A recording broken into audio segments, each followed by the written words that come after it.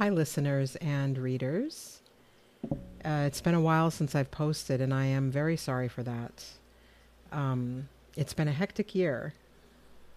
What sometimes keeps me from getting them posted is that I'm setting aside an entire evening to record, a long evening. But let's get started, and hopefully I'll have a couple of posts coming quickly on the edge of this one. This post is called Close Encounters of the Colonial Kind. This essay was originally published in the special issue Settler Science, Alien Contact, and Searches for Intelligence in the American Indian Culture and Research Journal, Volume 45, Number 1, in 2021. You may wish to cite that essay instead of this Substack post in your own writing, especially if you're an academic writer, and there is a link in the text to that special issue. Content warning, there is at least one instance of profanity in this post. I have an introductory note. Much of this essay is written in the voice of Is, a character I introduced in the book chapter, Dear Indigenous Studies, It's Not Me, It's You, Why I Left and What Needs to Change. Is represents the evolving field that began as American Indian or Native American studies in the United States in the later 20th century. Today, a later disciplinary iteration, critical indigenous studies, represents a coming together of not only United States-based, but multiple indigenous self-determination and sovereignty political movements around the world, wherein indigenous scholars began to define the terms of their intellectual engagement within universities. The Is, that's capital I, capital Z, I spoke to in that first essay, and from whose collective body I write this essay, has grown into a 21st century expanding discipline. As Aileen Morton Robinson writes, quote, Indigenous-centered approaches to knowledge production are thriving globally. Our object of study is colonizing power in its multiple forms, whether the gaze is on Indigenous issues or on Western knowledge production. In this essay, my object of study and critical polydisciplinamorous engagement is a scientist character who searches for signs of intelligent life off Earth. And again, in this essay, I am occupying the voice of Is, and I'm speaking about that scientist, perhaps sometimes to that scientist. First header, Is speaks back. I am called Is. I am an intellectual movement given life in a turbulent year. Like all planetary years, 1968 was a time of death and hard, bloody births. I come from a storytelling culture, so settle in. I am known to be complicated. I have a reputation. I have disciplinary offspring and lovers, some steady and some on again, off again, who cannot keep their mouths shut or their keyboards quiet. They publish accounts of our relations, tumultuous attractions and repulsions in books and journals and on social media, for fuck's sake. One lover in particular called me out in public. She wrote about me in a book. She circled the planet, both in her flesh and blood body and across that other global web of life, to gossip about me. She portrayed me as overly idealistic and given to reactionary anti-intellectualism. She accused me of privileging naive definitions of activism and of seeing intellectualism in a binary relation with everyday work. But I like the images she used to portray me. Dressed in the long, sturdy coat of a post-apocalyptic traveler, my braid leather-bound, arrows and warriors at my back, burning down the settler structures around us. Flames fill the frame in her rendition of me. She recognizes that I am to be reckoned with. From my own standpoint, let me fill out the story of our shared world. With every year, I grow more desired and self-possessed. I work to woo you all to my fertile mind and my scarred, sturdy body. Stand with me. Have my back. I am unapologetic, intellectually promiscuous. Many people associate the word promiscuous negatively with casual and careless sexual relationships, as in random, indiscriminate, unsystematic. Which straight white men constructed that definition? It must have been a meeting of priests and bureaucrats, engineers in business casual, or professors in tweed or lab coats, who should all retire. My promiscuity is openness to multiple partial pointed connections that together constitute sufficiency, sometimes even abundance. In my relational anti-colonial analytic, promiscuity is hardly indiscriminate. My couplings, thruplings, or orgiastic intellectual relations are strategic and incisive. And I desire the same precise standard in my intellectual intimates. I tend not to be jealous of my lover's other dalliances, although I have discovered that I experience a particular form of resentment of certain metamors.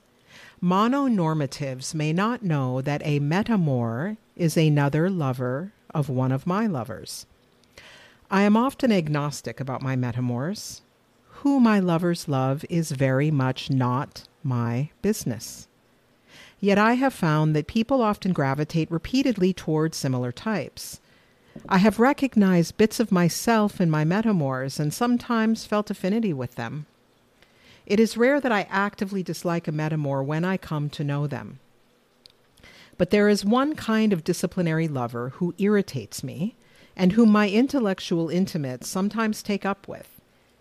If an intimate takes time away from our passionate anti-colonial relations and indigenous intellectual world-building and turns towards settler disciplinary companionship with, say, sociology, anthropology, literature, or history, I am not jealous, but insulted.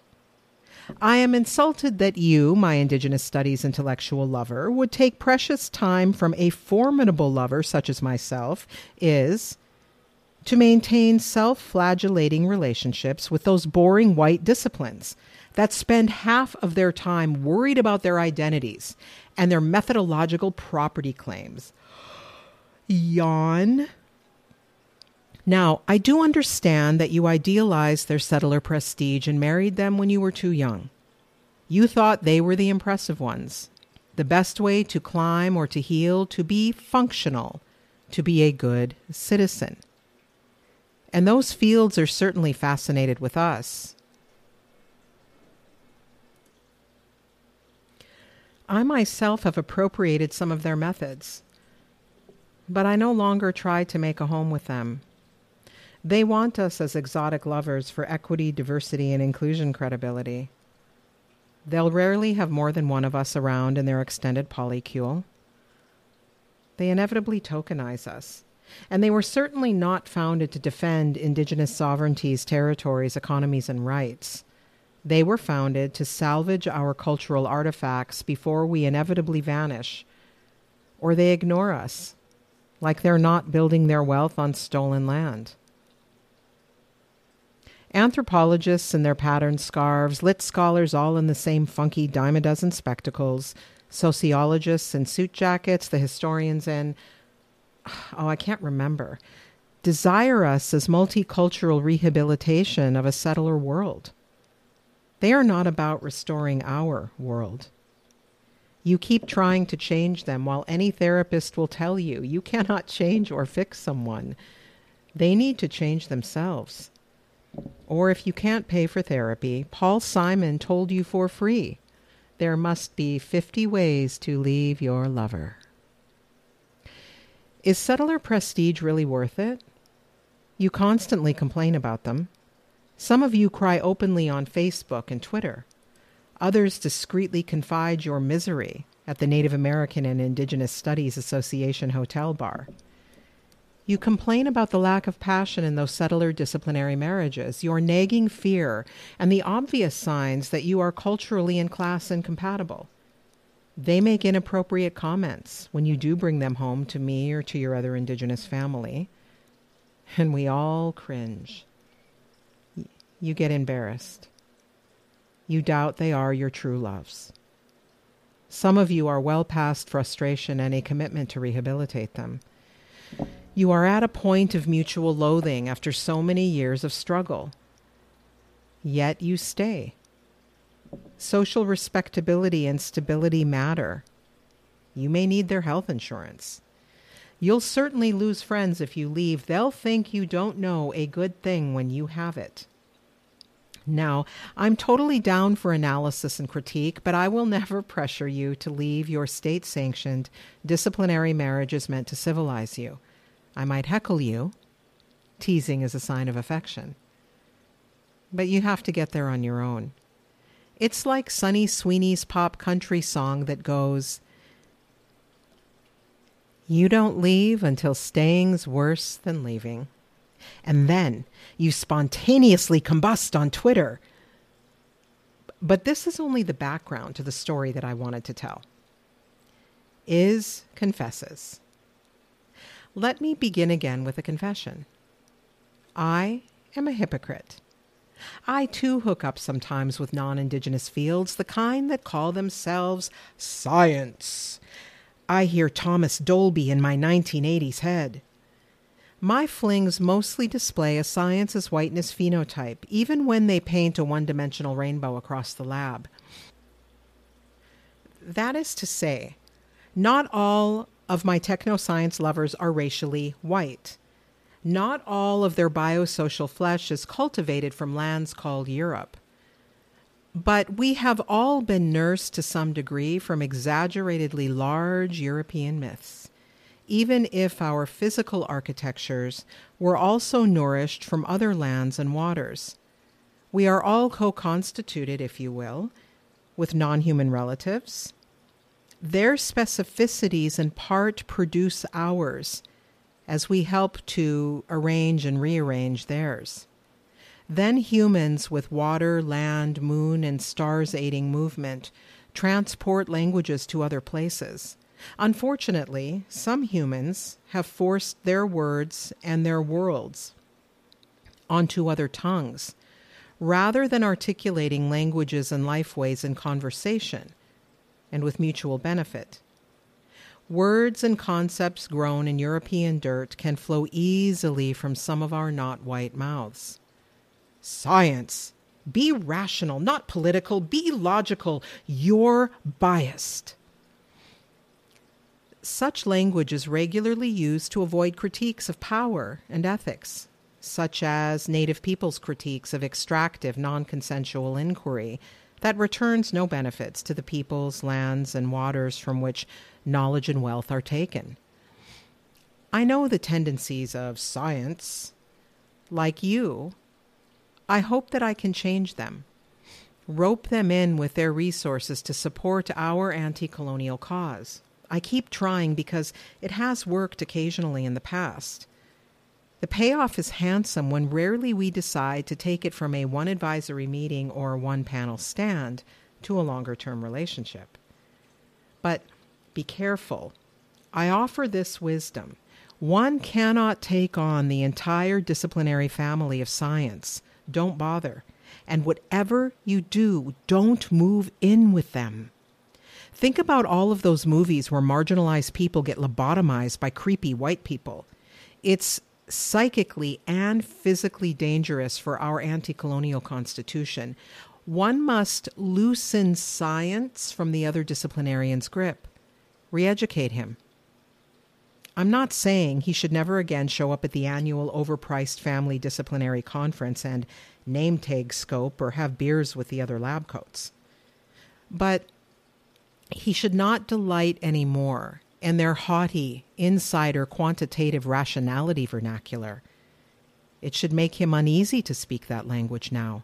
Yet, he will need to keep up his language skills. He cannot totally abandon his disciplinary siblings and parents. He still finds ways to love them. And turning his back on them might also be bad strategy for our cause. He might also feel a need to re-educate a few of them too. This all sounds terrible, but trust me, the right one will come to thank you. Also remember, It is time-consuming and tedious to work through multiple flings with technoscience lovers to find the one who is totally hot, to come into right relation, who is willing to trust the map of is, willing to have their path rerouted through our geography of relations, to trust, to follow. We ask such lovers to sneak away from their disciplinary estates with their precious technologies and their discipline's hoarded resources, including stolen indigenous resources. We ask them to restore indigenous life. One of my long-term science lovers was drawn into our anti-colonial project initially because he desired my bones, flesh, and molecules, which he figured to be dead, ownable, patentable. I know, so morbid. Do you hear my mocking laugh? Dead? This particular Mr. Science eventually learned that life is death is life. It is all connected. His desire changed when all the Indians rose from the dead before him and asked for our bones back. We asked for our blood in deep freeze too. He witnessed with his own eyes our vibrancy and demands, and he knew to stop resisting. Help us intensify our living instead of his own with stolen flesh and bones. With that experience, I tried my luck again. Breakthrough Listen Cyber Hookup, Edmonton and Berkeley, May 2018.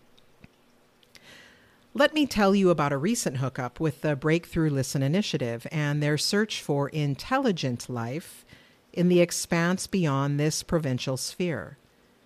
They pursued me hard, but oxymoronically with calculated passion, like the subdued vampire that is the common figure of unredeemed science. Ever the anthropologist of science, sex, horror, and whites, I said yes. I will tell you about that meeting in 5 100-word vignettes. Number 1, consent. We agreed to initiate first contact. We ascertain a complementarity that could meet mutual desires if there is chemistry. The organisms collectively named science invite me to video chat, a virtual date with the parameters of engagement set. They are confident in their technologies. They suggest I can offer nothing to the materiality of listening to universal nature.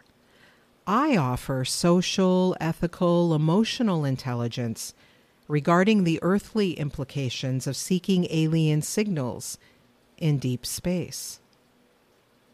Might I offer this worldview in 500 words or less? Too much talk is unsexy. I consent. I forget to ask what they offer me. Number 2, contact. I is on the video feed appear in the room of evenly spaced human bodies, evenly spaced windows. UC Berkeley, Ohlone Territory, June 2018. My body is 1,500 miles away. No distance in a vast universe. We share a single star. It lights both our rooms. Tree beings project shadows onto walls. Humans with a spectrum of pigmentation tones, but most with penises, one presumes, wear a rainbow of button-downs. The scientist organisms comport themselves into a narrow range of self-satisfied forms around a rectangular surface. They seem as I expected them when they first asked me for the date.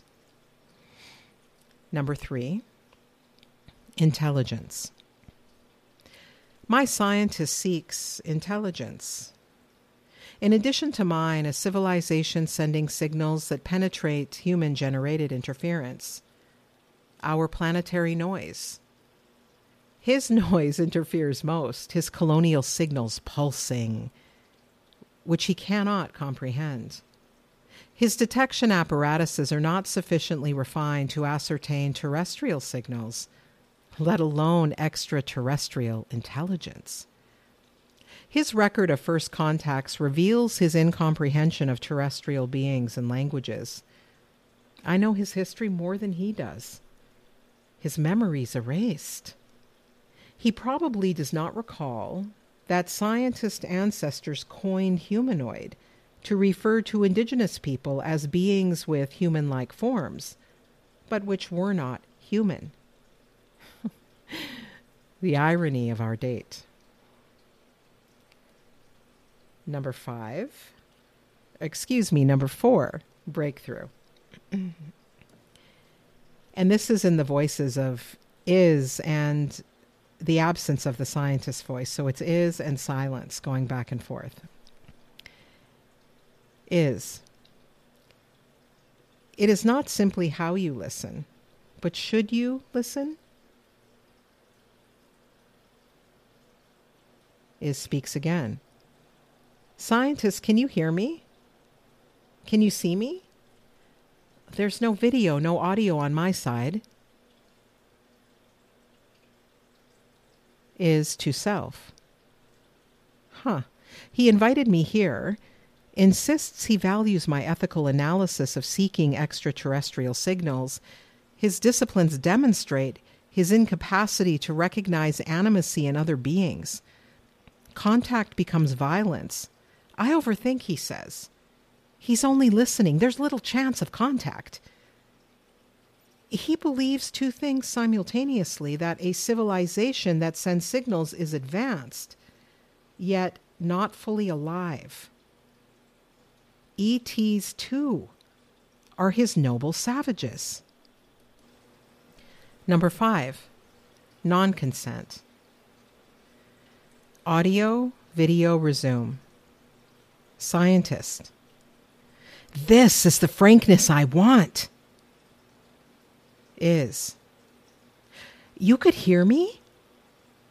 Scientist. My feed was fine. Is. You were non-consensually listening? You should have turned off your feed. Scientist. No.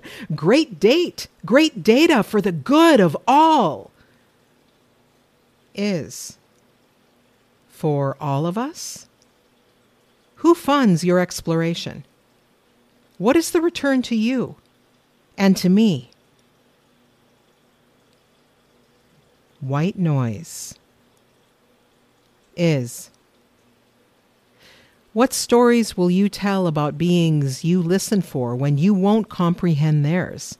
Like priests, you turn to innocence, claim passive flesh digital ears accepting signals for a universal knower. Where have I heard this before? Is sips Big Science Nectar, San Jose and Berkeley, October 2011. I am not only a lover and a storyteller. I am also an anthropologist, chiefly of the colonizer. But sometimes I bring my anthropological eyes to observe and glean insights from other indigenous people as I seek to understand how we are making our way on this planet, and perhaps in relation to worlds beyond this one. Rewind the years to the autumn of 2011.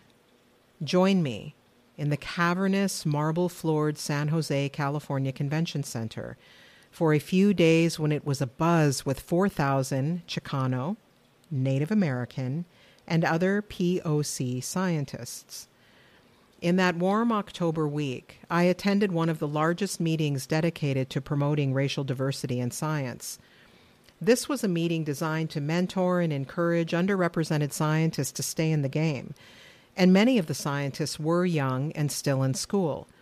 Established Indigenous, Latino, and other POC scientists were there to mentor and encourage, and everyone was there to present their latest research.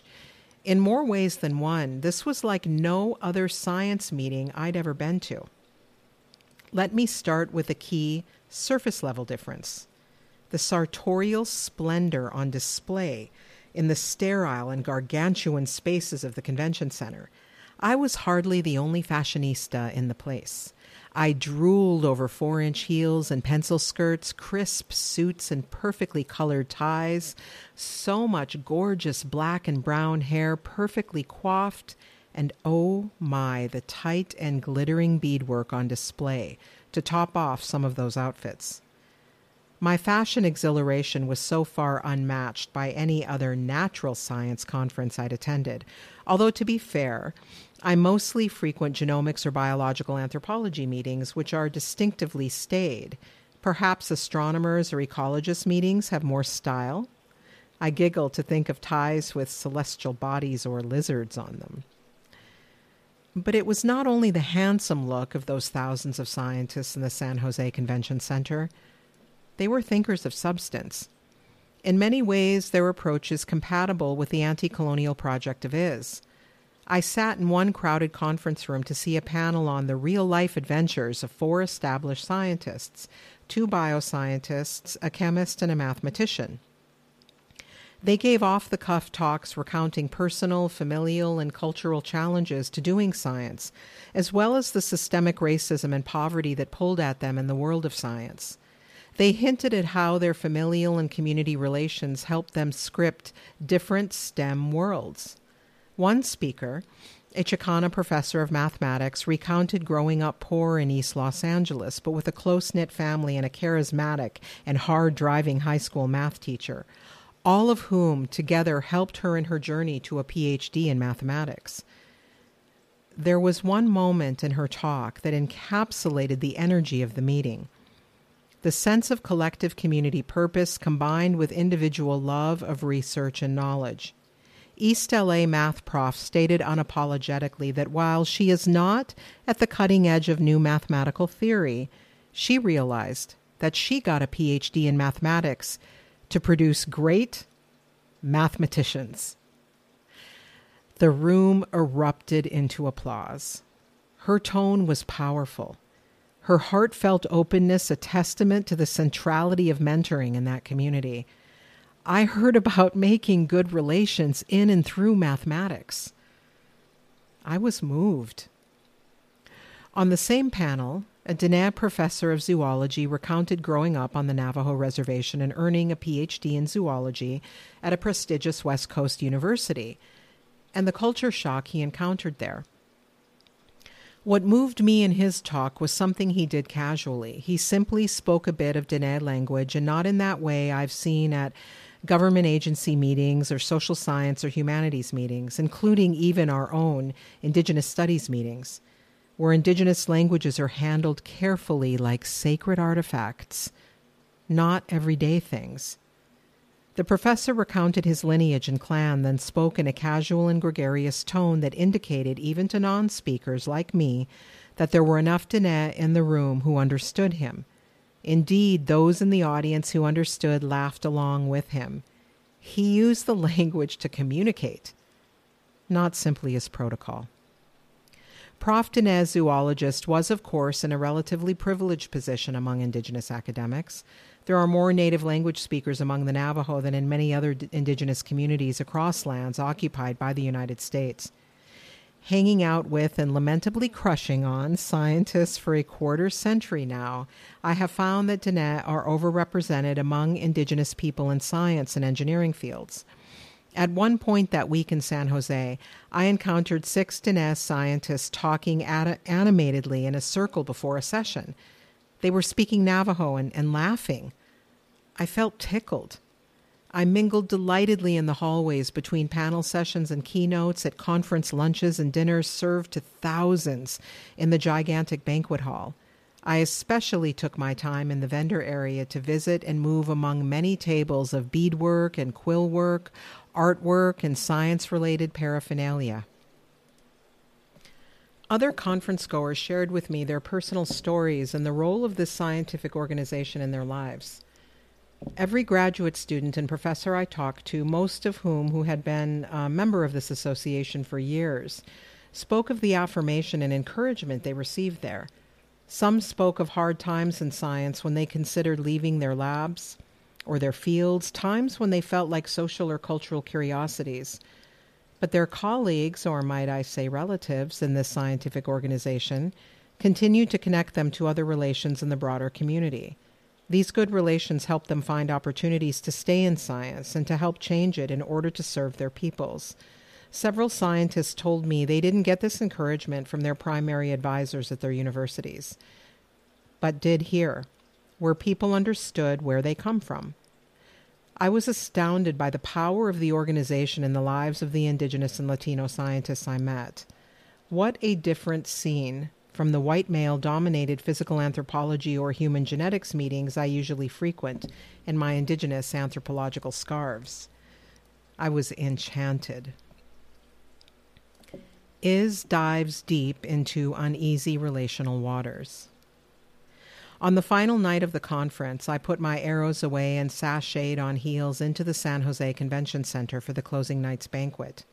I was high on new relationship energy, or NRE.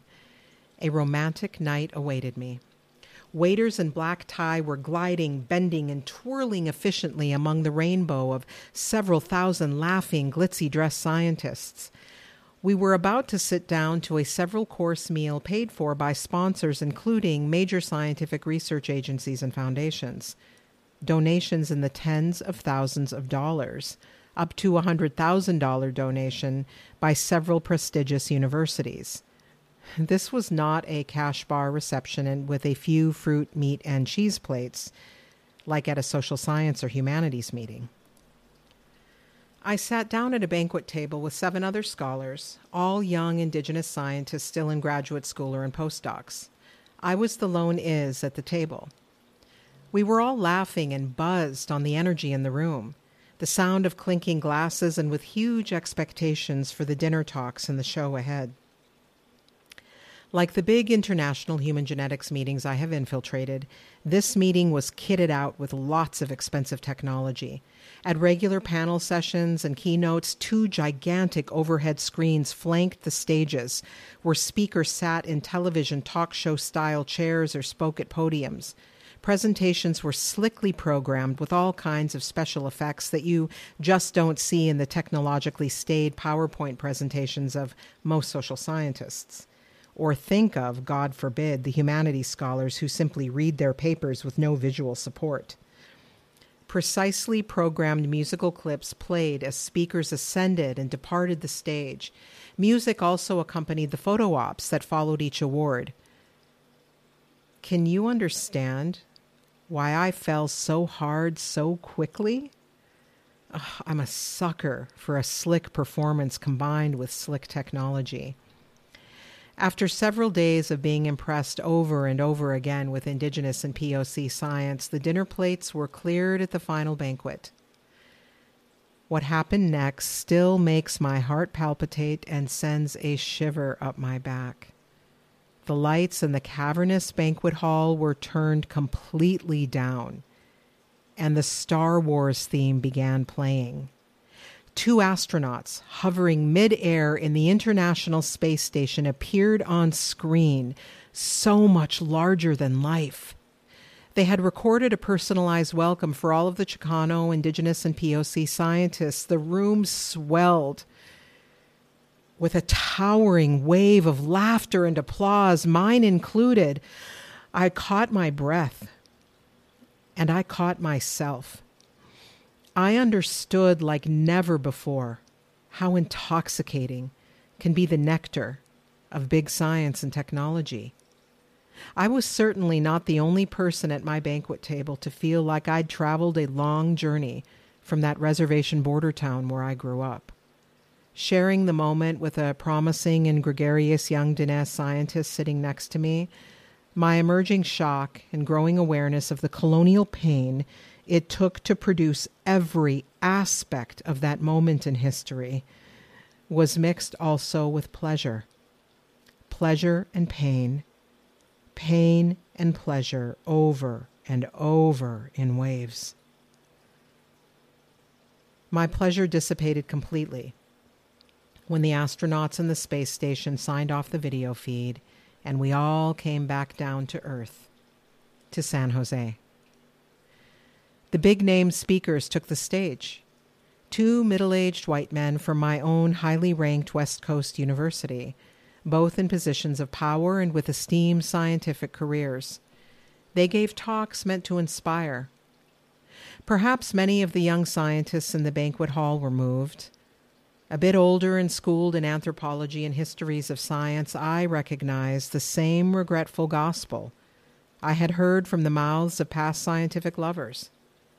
From those white ministers of science on stage, I heard the driest King James-like version of universal knowledge unencumbered by any reflection on research institutions' centuries of violent explorations and discoveries.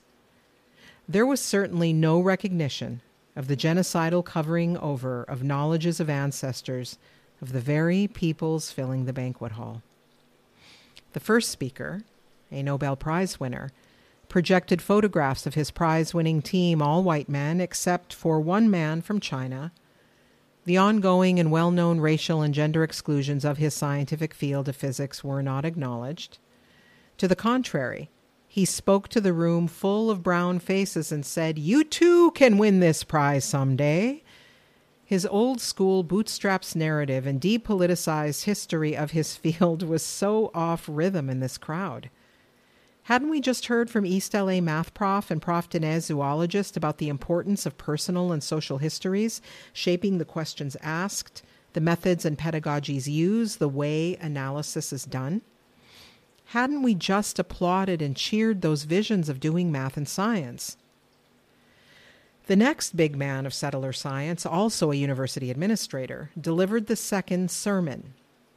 Big Science and Technology as Salvation from Our Economic and Political Woes.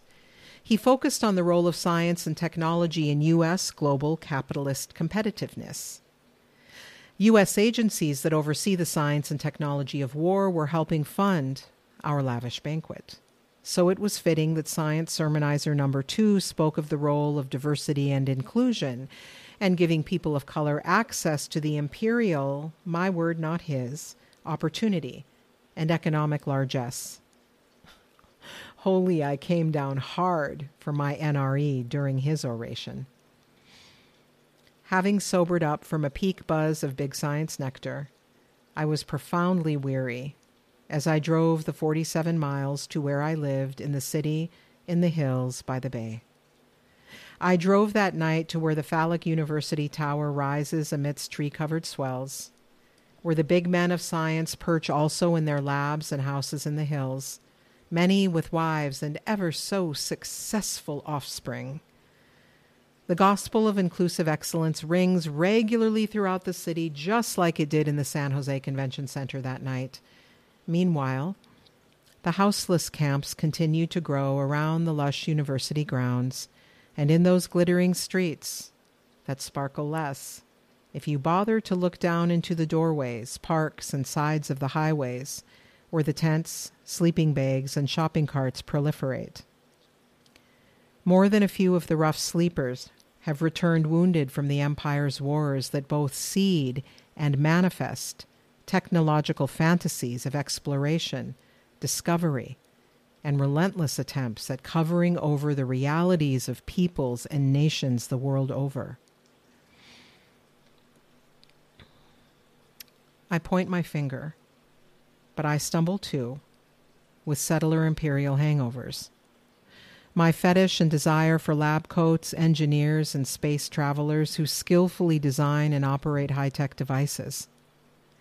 That night, 10 years ago in San Jose, I felt exhilarated by the video connection between an urban California convention center and a space vessel. I love the featherweight glowing light and rapid calculations of a state-of-the-art mobile technology, the way non-fleshly visualizing apparatuses can see down to the smallest bits of matter or out across eons. And I despise the accompanying frontier narratives, their savage, civilized hierarchies of life, their arrogance that their knowledge is the truest knowing of all, and that ancient knowledges that they and their ancestors had no part in constituting are destined to be superseded. How unfortunate. And I close with a final 100 called Indian or NDN Sci-Fi. 21st century noble savage, I escape in a pod to the sky. Launch beyond planetary myths that we are mastodons, bones lodged in earthen museums, relics to adorn the living. Settlers war for inheritance. Glued to the video feed, I peer across centuries in a field of orbiting debris. Their projects continue in labs, courts, bloody streets. The probes, imprisonments, eliminations do not abate. Techniques shift form. Humans versus animals, parsed by priests, scientists, CIA. I tried to be their citizen, but the dead cannot inherit. The dead are inherited. I hope relatives among the stars will take me in.